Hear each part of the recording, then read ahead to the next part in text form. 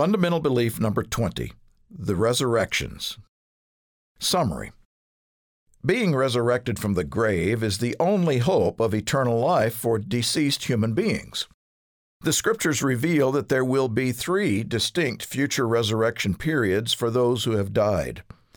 At the return of Jesus Christ, a first resurrection to eternal life will take place for all of God's faithful servants who have died throughout the ages.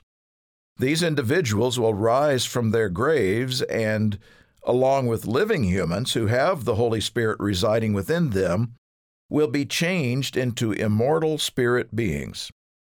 After the 1,000-year reign of Christ on the earth, there will be a second resurrection to physical life for the majority of all people who have ever lived.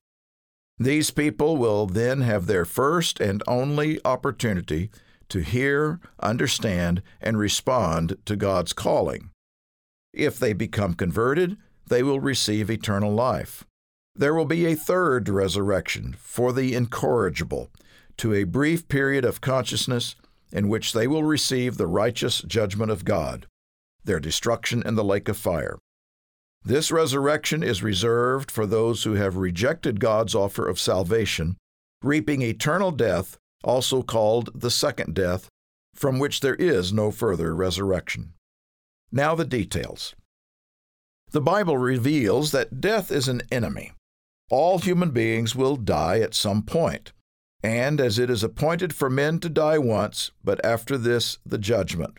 Even the righteous throughout history have died. By all outward appearances, death seems to be the universal, final reality for God's human creation. But Jesus said that God is not the God of the dead, but of the living. And the Bible is clear that death is not permanent. The dead will live again. However, the hope for the dead is not found in their souls ascending to heaven after death, but in a future resurrection. Between the time of death and the resurrection, the state of death is likened to sleep, total unconsciousness. But because of what Christ has done, there will be a resurrection back to life for all of the dead. For since by man came death, by man also came the resurrection of the dead. For as in Adam all die, even so in Christ all shall be made alive.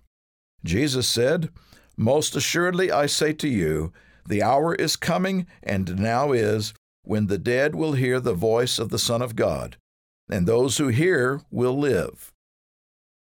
Every human being who has ever lived and died will live again.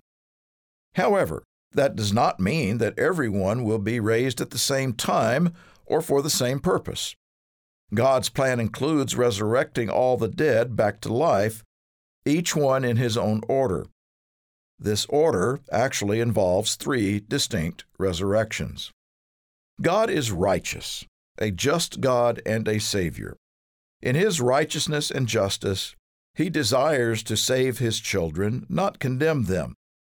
In fact, He desires that all human beings who have ever lived accept His offer of salvation, eternal life, through Jesus Christ.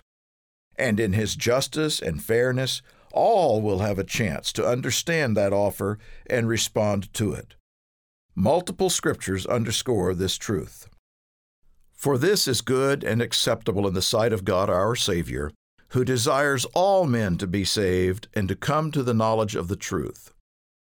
The Lord is not slack concerning His promise, as some count slackness, but is long-suffering toward us, not willing that any should perish, but that all should come to repentance. God was in Christ reconciling the world to Himself.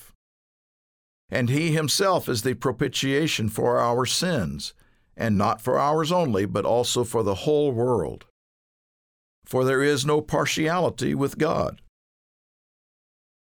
However, the Bible reveals 2 additional truths about all of this. One has to do with timing. The other has to do with responsibility and choice. The first resurrection will occur at Jesus Christ's return to earth and will include all of God's faithful saints throughout the ages. This resurrection to glory and immortality for the firstfruits is called the first resurrection. At the time of this resurrection, The saints will be transformed to spirit and born as children into the eternal family of God. It's called the better resurrection, because great power will be given to the saints, and they will never again face the specter of death. The second resurrection occurs after the 1,000-year rule of Christ on earth. But the rest of the dead did not live again until the 1,000 years were finished. This will be a resurrection back to physical life. Those in this resurrection will be people who were deceived by Satan and didn't have the chance to be converted during their physical lifetime. God has permitted most of humanity to be spiritually blinded to His truth. For now, the summary statement of Scripture regarding this group is, "For God has committed them all to disobedience, that He might have mercy on all." In His justice and fairness, God will resurrect these vast multitudes, the billions of people who have ever lived, back to human life, and for the first time will open their minds to His truth. At this time, the books of the Bible and the book of life, picturing the opportunity for eternal life, will be opened to them. Then they will be judged depending on how they respond. The prophet Ezekiel wrote about this physical resurrection for Israel in Ezekiel 37. Other passages show people of all nations will be raised at that time. The third resurrection is a resurrection of condemnation to those who have rejected God's calling and have consciously chosen the way of death.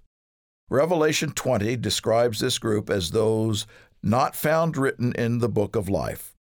They will be cast into the lake of fire, which is the second death. There will be no opportunity for resurrection from this death.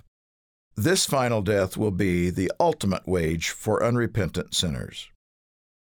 God will not, cannot, force salvation on anyone. All people must choose. The Bible reveals that some have already knowingly and intentionally hardened their hearts and rebelled against God, and that others will do so in the future. God will resurrect them, pass final judgment on them, and then mercifully destroy them forever in a lake of fire. Though this can seem harsh, it will be a just and merciful punishment for those who willfully choose to reject God and His way of life. They will not suffer for eternity, as pictured by the traditional idea of hellfire, but will be quickly and mercifully destroyed and never live again. To learn more about this topic, download our free booklet, The Last Enemy: What Really Happens After Death. If you would like to study more about these fundamental beliefs or other teachings of the Bible, visit lifehopeandtruth.com. Use the search function to explore the topic you are interested in, and look at the other booklets and resources in our Learning Center. You're also welcome to use our Ask a Question form to request personal answers to your questions from our team of caring ministers.